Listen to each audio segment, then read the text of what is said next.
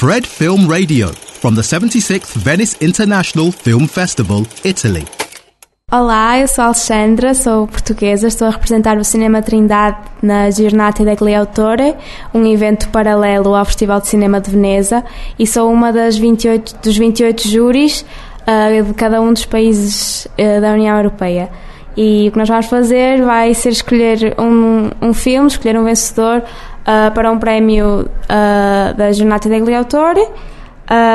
E por isso tenho visto muitos filmes. Esta semana temos todos visto muitos filmes e tem sido uma experiência mesmo interessante, porque primeiro eu estou a estudar cinema e por isso acho que estou a ter uma experiência neste momento que nunca teria no meio académico, e tenho visto muitos filmes que nunca teria visto se não viesse a Veneza, porque muito provavelmente não vão ser distribuídos em Portugal.